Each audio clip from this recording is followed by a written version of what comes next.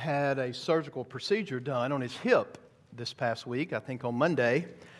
This wasn't what we would call an emergency surgery. It was a surgery that he needed on his hip because of wear and tear in the military and various things. And I know that we can all attest to this fact, but a surgeon is a lot different than an emergency room doctor. There's a difference in how they view things and what they're doing and what they're there for. A surgeon is an initiator. We can literally say that he draws the line and makes the cut, doesn't he? The emergency room doctor is responding to whatever accident or tragedy is brought to him.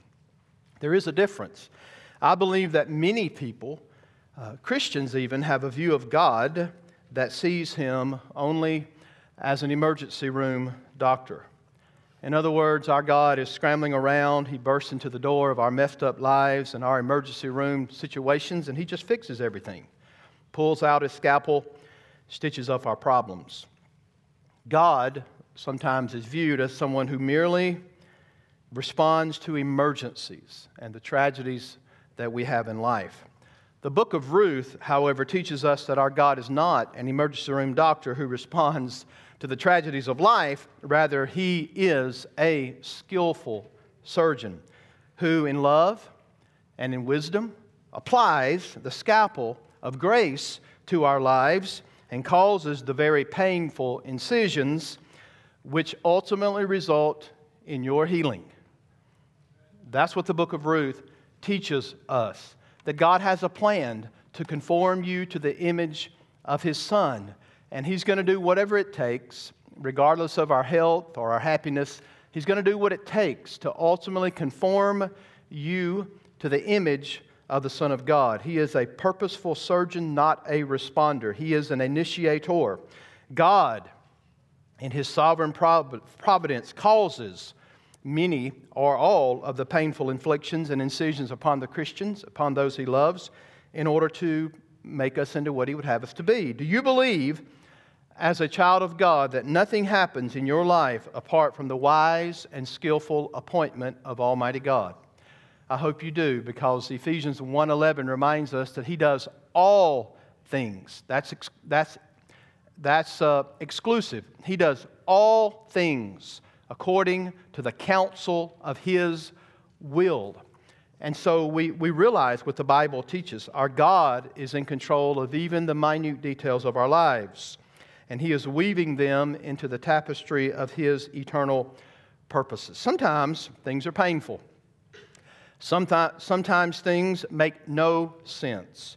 But Ruth teaches us that God Himself is in control of your life and mine. So we're at the final section of the book of Ruth, and it reminds us ultimately that God is working for our good and His glory. I've titled it Mission Accomplished because ultimately, on the eternal purpose of things, what God was doing was preserving a chosen line.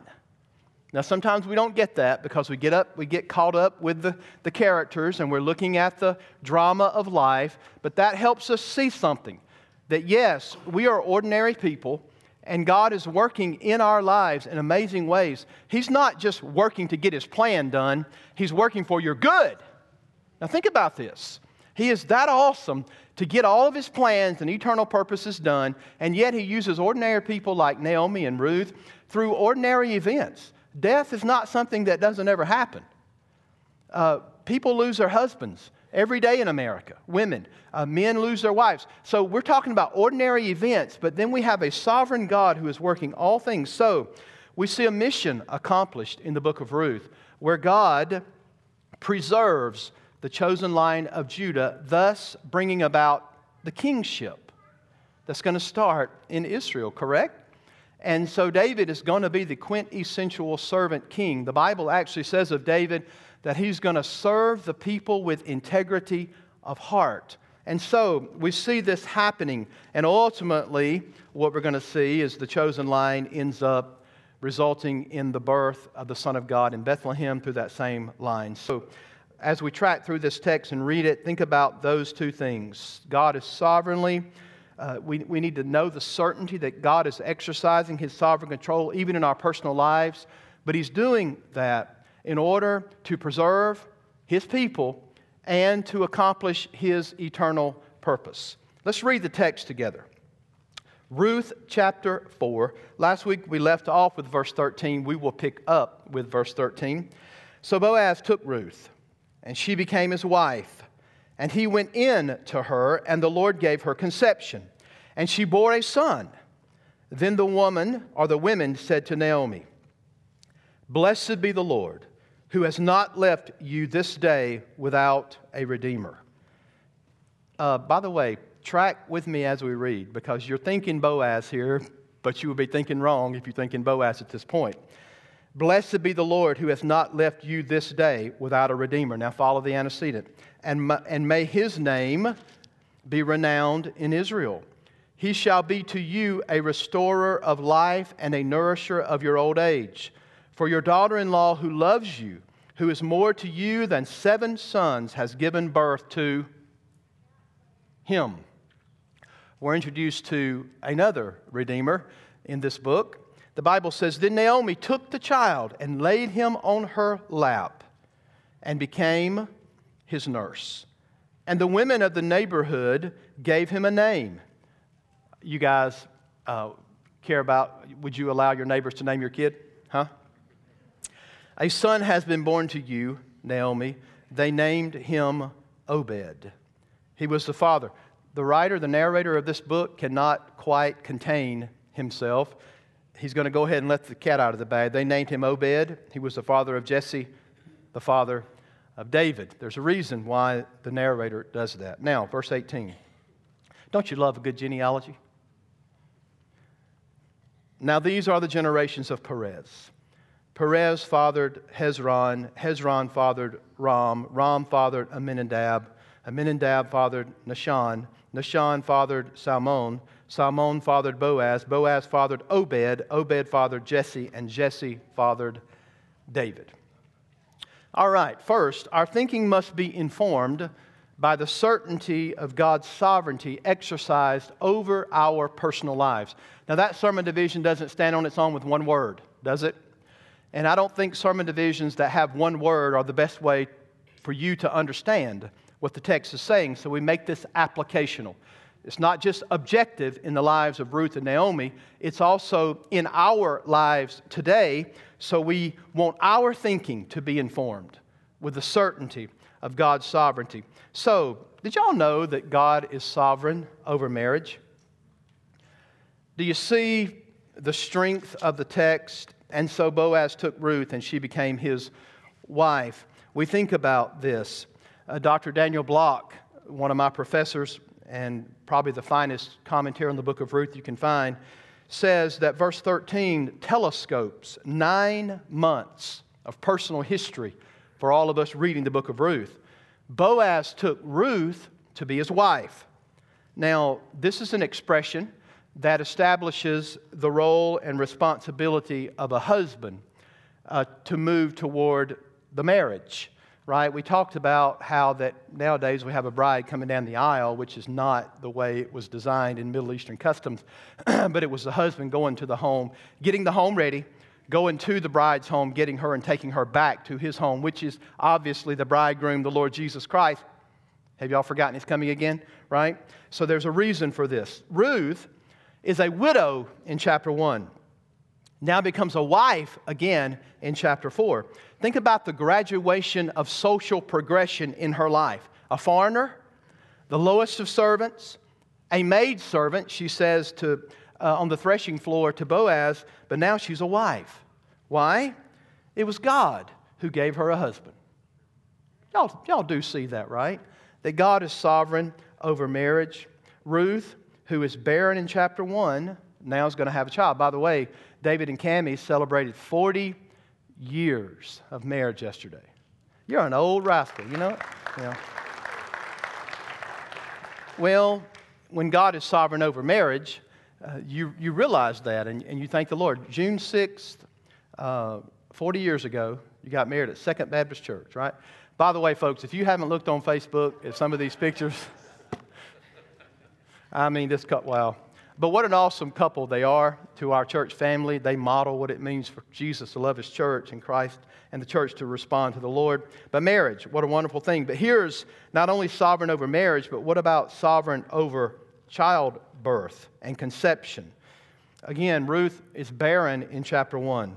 She now has a child. You know who the subject of the verb of conception is? God. God brought Ruth conception. That present idiom of grant is unique.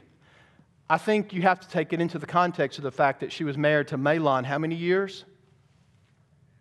And she had no children. Take that in context. That means that she was barren. Now in fulfillment of the prayer of the witnesses, she is able, of course, when they pray, to have a child. Mahlon could not give her this child, or she was barren, and here now God has blessed her with a prayer. So our God grants Ruth pregnancy as a gift, as the ladies will talk about in verses 11 and 12. This is a writer's modest way of identifying a miracle. She was barren for 10 years, but now the Lord God has granted her conception. Again, please view this at the same time with a theological perception.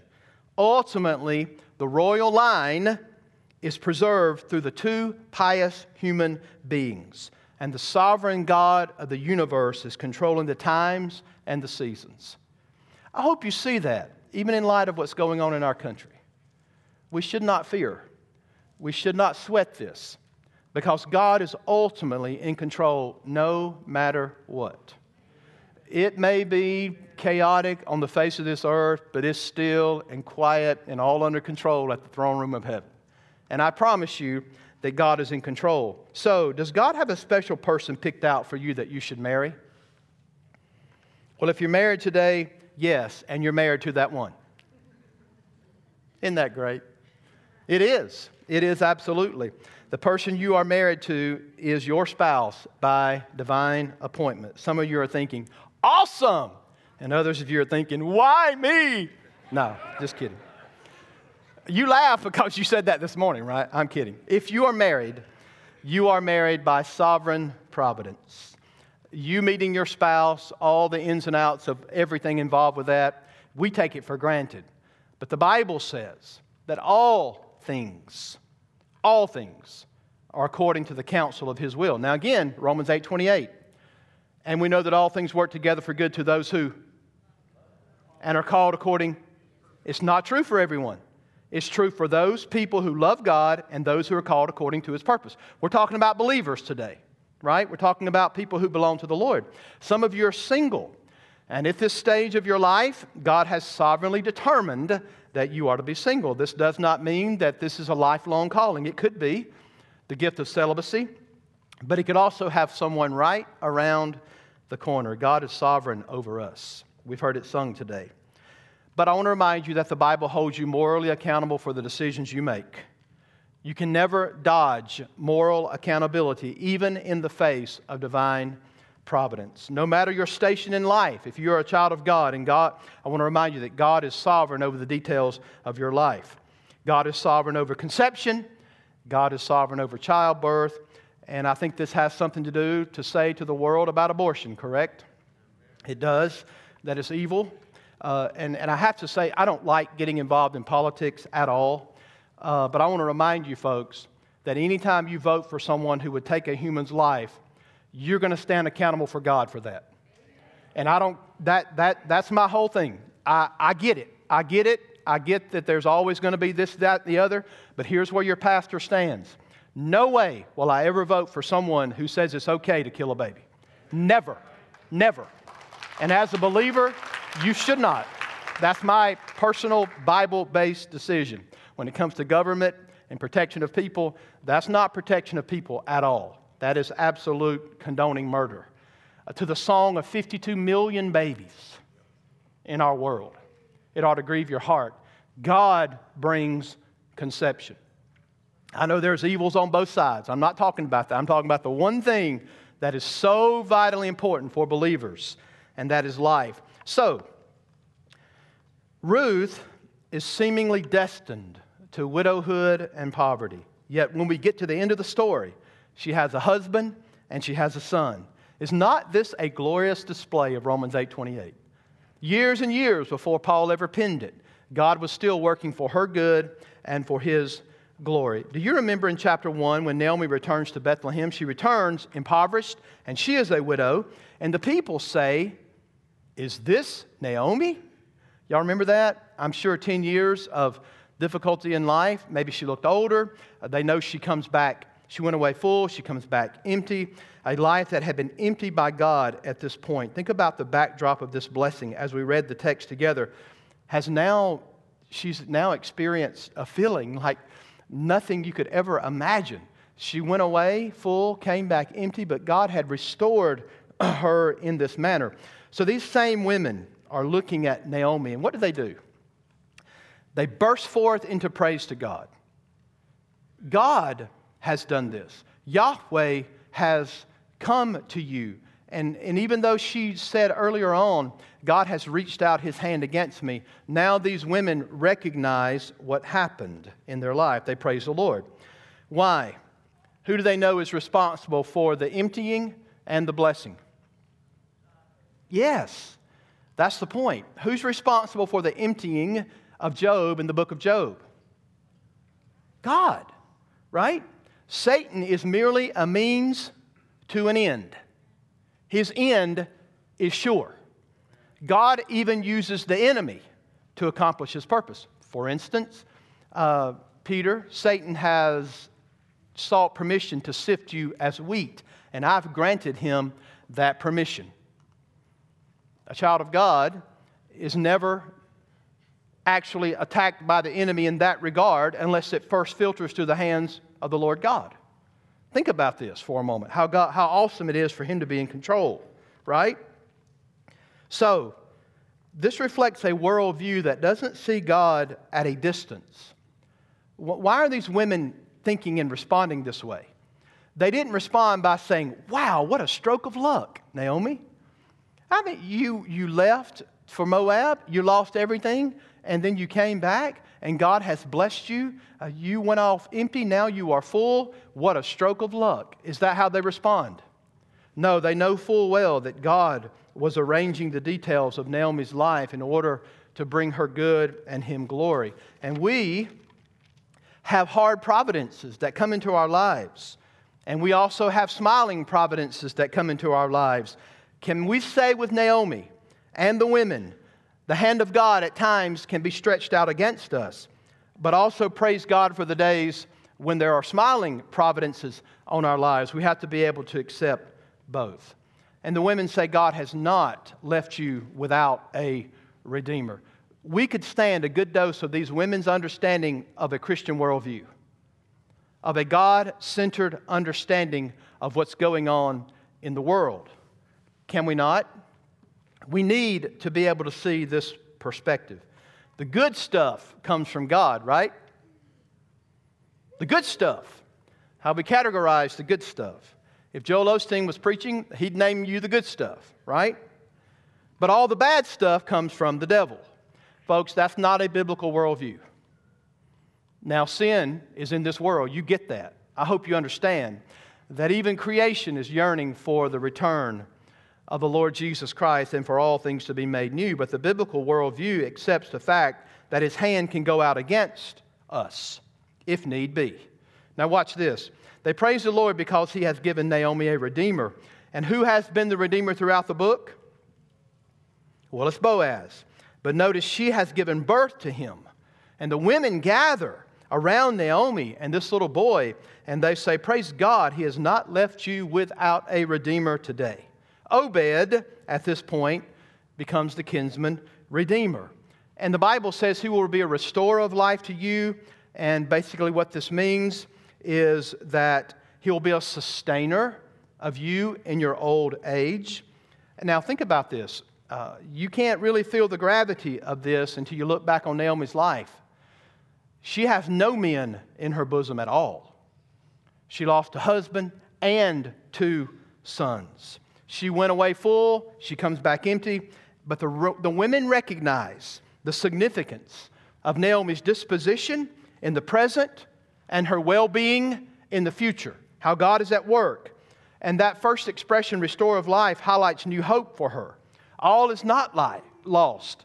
She's revived in her spirit. The second expression, nourisher of your old age, looks into the future. It means literally to sustain your gray hair. I think grandbabies can do that, can't they? I've had all three of them. They probably gave me a little bit of gray hair when they were here, but the fact of the matter is they sustain you. We can look at that, of course, in that manner. But this child represents what God has restored to her, but even more, a restorer and a nourisher in the days to come. Again, the perceptiveness of these women to recognize in the birth of this child, Obed, the future well-being of Naomi is absolutely remarkable. They don't get a theological course on the side to figure all this out. They're just responding with a Christ-centered worldview where they know that God has worked in such a way that this baby is going to be a restorer of life for her and a nourisher for her. Next, the women acknowledge Ruth. Now, this may not be the most, this, of course, may be the most remarkable statement of all. And we need to read it again, returning to the text. He shall be to you a restorer of life and a nourisher of your old age, for your daughter-in-law who loves you is more to you than 7 sons. She has given birth to him. Ruth, does she love Naomi? Your daughter-in-law who loves you. Now, this word here emphasizes a covenant commitment of love, not an emotional term. So love is not demonstrated here primarily by words. And I would tell you that it's pretty easy to say the words, I love you. It's a lot harder to act on it. So in the Hebrew understanding of love, it always meant action tied in the strength of hesed or loving covenantal kindness. It means action. In other words, you place the welfare of the other ahead of oneself. Could that solve the problems in the United States of America? Loving the Lord our God with all our heart, mind, and soul, and loving our neighbor as ourselves, could that not solve racism? I think biblically consistent people get this. We know full well what it means to be biblically consistent, right? But can we live the 10 Commandments? No, you can't. You can't keep them perfectly. What you got to have is a Savior. Amen? And the fact of the matter is that ethic will be lived out in life. Now consider this. Again, Dr. Block points out that Ruth, more than anyone else in the history, embodies the fundamental principle of the nation of Israel's ethic. And that ethic is you shall love the Lord your God with all your heart, Deuteronomy 6:5, and love your neighbor as yourself, Leviticus 19:18. So think about this. Moses instructs the Israelite to love the stranger as they love themselves. Now, ironically, it is the stranger from Moab who shows the Israelites what this means. Ruth gives birth to the Goel. The barren woman has been opened up. Ruth is better for you than 7 sons. Why do they say this? Why does the writer say better for you than 7 sons? Well, that reflects the ancient Israelite view that the ideal family consisted of 7 sons. Some of you guys are falling behind, right? That's a lot of babies, isn't it? Especially when you throw a couple of girls in there between trying to get 7 sons. But the fact is, that's what they viewed it as. This is amazing. These women placed the value of Ruth over 7 sons. Now just think about this in divine providence. This is an incredible compensation for the 2 sons that she's lost. For Naomi. Think about this. She lost 2 sons, but the Bible says the women praise God and they confess to her that this daughter-in-law who loves you with a covenant faithfulness type of love. In other words, what brought about her loyalty and commitment to Naomi superseded in that commitment just the touchy-feely, emotional, sensational love that she may have for Boaz. Even though I believe she had full agape-type love for Boaz. And, you have people come in for marital counseling. I just don't love this person anymore. Well, that's garbage, right?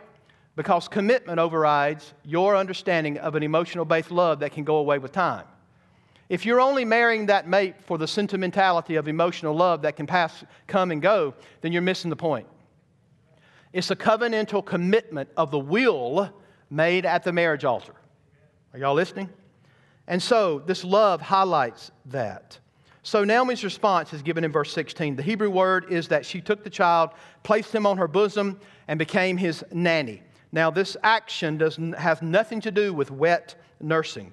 The word bosom, or the front of one's body, is where one holds a child. It is never used for the breast. So we should view this as a grandmother, right? A grandmother gratefully accepting her status and tenderly receiving the baby. Again, think about the previous experience of Naomi. If you haven't listened to the sermons, you need to go back and listen to chapter 1 and chapter 2. But just consider this. Her bosom was emptied of her husband and 2 sons, and now she holds in her bosom this child. Now, verse 17 gives us this, and I told you the writer is giddy to get to this point. And the women of the neighborhood gave him a name, saying, "A son has been born to you, Naomi." They named him Obed. He was the father of Jesse and the father of David.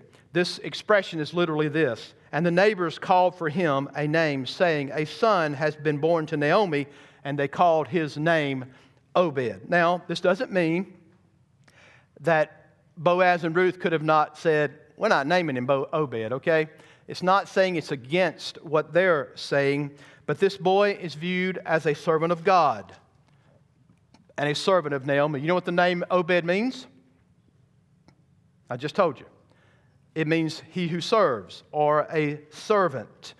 Now, ultimately, the greatest king in Israel's history, other than the King Jesus, was who? David. And he was going to serve the people with integrity of heart. He will shepherd them, is the actual word you find in Psalm 78. So David will be a descendant, will have a descendant named Jesus Christ. And what does the Bible say about him? The Son of Man did not come to be served, but to serve and give his life a ransom for many.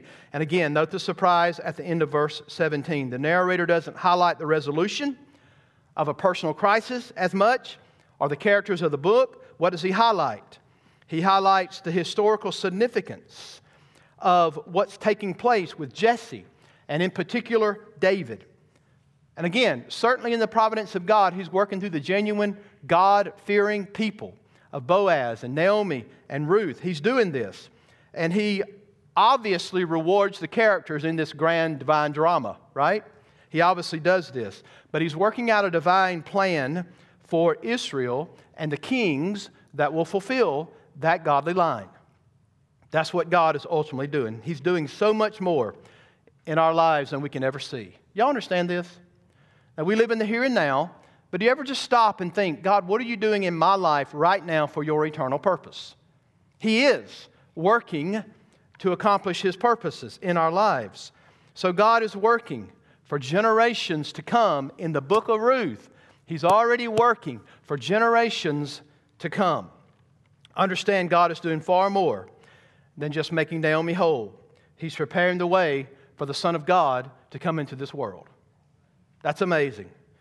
Can you fit into your theology the truth that God is ultimately behind even our calamity? You haven't read your Bible correctly if you can't fit that into your theology. There's just no question about it. We see Job is incredible understanding of this. Again, Satan is a means to an end in the book of Job. Job learns to kiss the rod when it's all said and done. Does he not? The rod of discipline. And how about the end of Job's life? God gave him back sevenfold all that he took from him. Did He not? We see this clearly. So, are you in the place in your life possibly where you're doubting God's covenant love and faithfulness to you? Isn't it easy to do that? Oh, especially with the media and what they present out there for us, that it's just chaotic and the world's, we see all these things. But personally, we can get to the place where we doubt the covenantal love of God. As Michael W. Smith says in this song, God has not forgotten us. I would even use another word. God has not forsaken us. He has not forsaken His people. Job honestly confessed that, God, it seems like you're shooting these arrows straight through me with poison. I mean, he's honest about the difficulties of life. But if you belong to Jesus Christ, folks, God is for you. Romans 8, if God be for us, who can be against us? But you say, I don't see God being good to me. Again, if God be for us, who can be against us? You can rest assured that God is working these things out in your life for your good and His glory. Do you trust Him like that? He's not turned His back on you. If you are a covenant child of God through faith in Jesus Christ, then God is as faithful to you as the day that He saved you. Or better yet, He's as faithful to you as the day He chose you in Him before the foundation of the world. Ephesians 1:4. God loves His children, and He is covenantly faithful to you if you belong to Him. Are you living, church family, in such a way that you're proving that you feel that God is faithless to you? How are you living this out as a reality? Well, God didn't save my marriage. God didn't save my job. If God was faithful to me, then I would be faithful to Him. Now, I'm telling you, we would probably never say that out loud, like I just did. But I'm telling you, there are Christians on every corner, even in this church, whose lives bear that out. God, if you're going to hold out on me, and you say you're faithful to me, then I'm going to hold out on you. And people live like that every single day. God hasn't met my financial aspirations like I think He should. I'm not going to give another dime down there at that church. You say, preacher, you figured out a way to get on tithing. No, I'm just telling you, folks, if we can't trust Him with, your heart often is tied to your wallet with a string. And wherever your heart goes, that's what that thing is doing. It's going here, it's going there. Where your treasure is, there will your heart be also, right? That's going to be true. But the fact is, the seeds of depravity run really deep in us.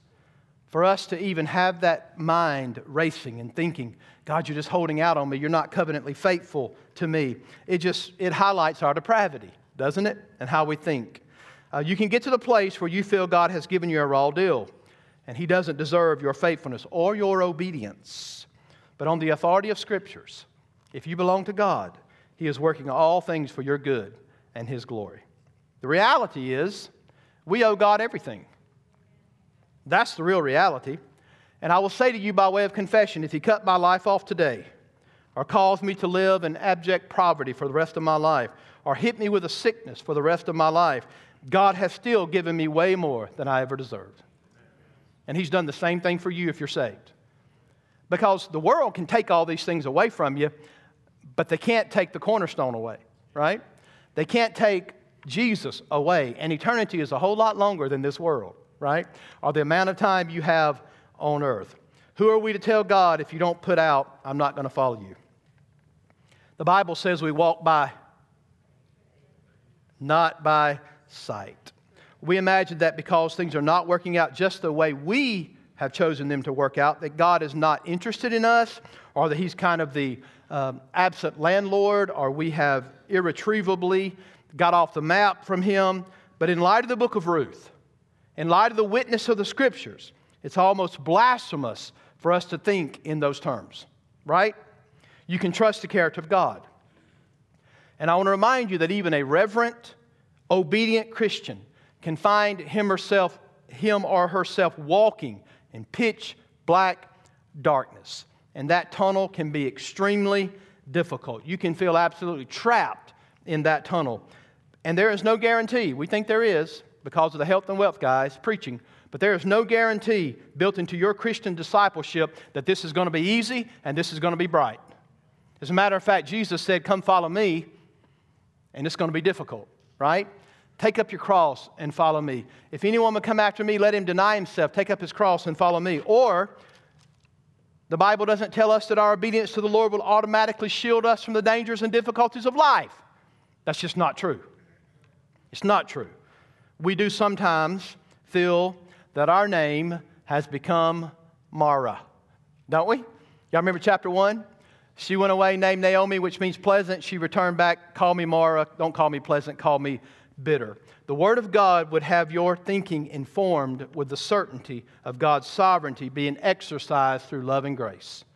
Marriage, conception, a Christian worldview where the women are praising God because they know God is in control. All right. I got to land this plane. Okay, point number 2. God is at work preserving His people and developing His eternal purposes. When you pick up in verse 18, you're reminded of a genealogy. Do you like reading those? Yeah, we know that people represent epochs of time and the working of God. But here, this short genealogy, I think of 10 people, runs fully into an eternal purpose. Again, Matthew, if you'll flip there, if you can't get there before I do, just hold on. But Matthew chapter 1, beginning in verse 5, listen to the word of the Lord. And Salmon, the father of Boaz by Rahab, isn't that interesting? And Boaz, the father of Obed by Ruth, and Obed, the father of Jesse, and Jesse, the father of David, the king. Whose genealogy is this? The Son of God, right? Now verse 16. And Jacob, the father of Joseph, the husband of Mary, of whom Jesus was born, who is called the Christ. So I want to remind you that God is preserving His people. Everybody that God sought to preserve in that line, check it out, we're getting close. He did it. He preserved those people in that line, but He was also developing an eternal purpose, and that eternal purpose was the birth of the Son of God on earth in the person of the Lord Jesus Christ. So again, here is Naomi and Ruth and Boaz. They're just ordinary people who experienced the providential ups and downs of life. Anybody been there? There's providential ups and downs of life. It is through these ordinary people and ordinary events that God is working out His eternal purpose. And it'd be very easy for you to say, well, that was Naomi and Ruth and Boaz. That's not me. What does the Bible say? And we know that all things work together for good. That's just not Ruth and Boaz and Naomi. That's you. That's me, right? So we need the certainty that God is working, but also understand that He's preserving His people. He's developing His eternal purpose in us. Think about Ruth. Maybe she was skipping through the streets of Moab, and she's a little bitty girl, and she grows up, and all of a sudden she catches the eye of an Israelite, of all things. And she marries him, but 10 years later he dies. And then she makes, out of her own volitional will, a decision to go back with Naomi, right? Concurrence. She makes that decision to go with her mother-in-law, and then her hap was to fall on the field of Boaz, catches another man's eye, and bang, she lands in the genealogy of the Son of God. Isn't that amazing? Y'all don't get near as excited about that as I do you? But that's okay. I'm trying to get you to see, folks, that God works in your ordinary life to accomplish His divine purposes. And you may not see this now, but if you'll just start looking back, when you think you should have zigged and you zagged or whatever, you're going to find out that this thing is straight and narrow. You're going to find that God led you each step of the way. Again, ordinary things take place in her life. She lost a husband. She has poverty. She has difficulty. But this was all part of the eternal purpose of God. This is how God works. I want to remind you that our God loves and cares about every little piece that He puts into the mosaic of life for His glory. Don't think for a moment that you're a robot just doing what God wants you to do. When you get to heaven, He's going to say, well, I used you up pretty good. Now, folks, He's working for your good. But at the same time, He's working for His glory. So you fit into the purpose of God. He works for your good. What does that do for us? I don't know about y'all, folks, but it motivates me. It motivates me to want to obey my Lord. Right? It motivates me to do my best before Almighty God. Does it motivate you to do this? To know that our lives are being used for His eternal purpose. That ought to strip away any thoughts of meaningless in your life. Meaninglessness in your life, correct? It gives me a tremendous purpose to know that God is working out all things according to the counsel of His will, and that means the details of my life. That means the details of your life. Now, the world will tell you that you're here today because some lightning and dust got together and formed a blob, and bang, there you are. Right? That's what they say. Talk about a life of meaninglessness. Now, they tell us that everybody needs self-esteem, but they tell you came from primordial soup. Do y'all see how dumb that is? They're telling us to have esteem and to esteem others and see value in people. There is no value if you came from a primordial soup where lightning hit something and the blob came up. But it does mean something if the Almighty created you. And the Almighty created you for His divine purpose. That gives life meaning. That gives us a purpose to live and decisions that we make. So if you fit into the eternal purpose of God, then life is worth living. And God will glorify Himself through you. Thus we strive, and all of us ought to strive to be obedient children of God. Even through the pains of life, even through difficulties, we strive to be obedient children of God. Why? Because God is working out His eternal purpose. Here's my question for those who doubt the goodness of God. Can you trust the eternal God of gods who put on human flesh and endured the pain that you and I deserved and took it to the cross of Calvary and bore your sins in His body on the tree? Can you trust that kind of God? Folks, the ultimate good for you was that God was most glorified in sending His Son to this world to be a propitiation for your sins. You can't get any better than that. Can you trust this kind of God? Can you trust this God no matter how tough the times? Can you trust a God who would die for you? That's a good question, isn't it? Would you trust a God who would die for you? He sent His Son to be our kinsman redeemer, to bear our sins, to save us from eternal punishment in hell. Can you trust that kind of God? If you can't, then you don't have anything to hold on to in this life. If you can't trust Him, you don't have anything to hold on to in this life. You will have nothing to hold on to as well when you fall into the life to come. There'll be absolutely nothing under your feet whatsoever. Can you trust the God of Naomi and Ruth? Can you? The book of Ruth provides a microcosm of the whole. Think about this. They were surrounded by God's covenantal love. God was not faithless toward them. He was faithful the whole time. They experienced His covenant grace and redemption. Yet in those relationships, God was doing something on a macro scale, preparing His people for the coming of the King of Kings and Lord of Lords. Do y'all understand all that? Do you understand how our God works? By the way, Jesus is coming again. Can I show you one more verse? 1 Peter. My point is, He planned His first coming. He took care of all the details. I want to remind you that He's coming again. All right? He is. Just think about these verses for a moment. The Bible says in chapter 3 of 2 Peter, "For they deliberately overlooked the fact that the heavens existed long ago and the earth was formed out of water and through water by the word of God. And that by means of these the world then existed, was deluged with water and perished. By the same word the heavens and the earth that now exist are stored up for fire, being kept until the day of judgment and destruction of the ungodly." Listen to this. "But the day of the Lord will come like a thief, and then the heavens will pass away with a roar, and the heavenly bodies will be burned up and dissolved, and the earth and the works that are done on it will be exposed. Since all these things are thus to be dissolved, what sort of people ought you to be in lives of holiness and godliness?" In other words, folks, is the end sure? Is Jesus coming back? How are you supposed to live? Get you a tent and go out on the back 40 and camp out with pistachios? What are you supposed to do?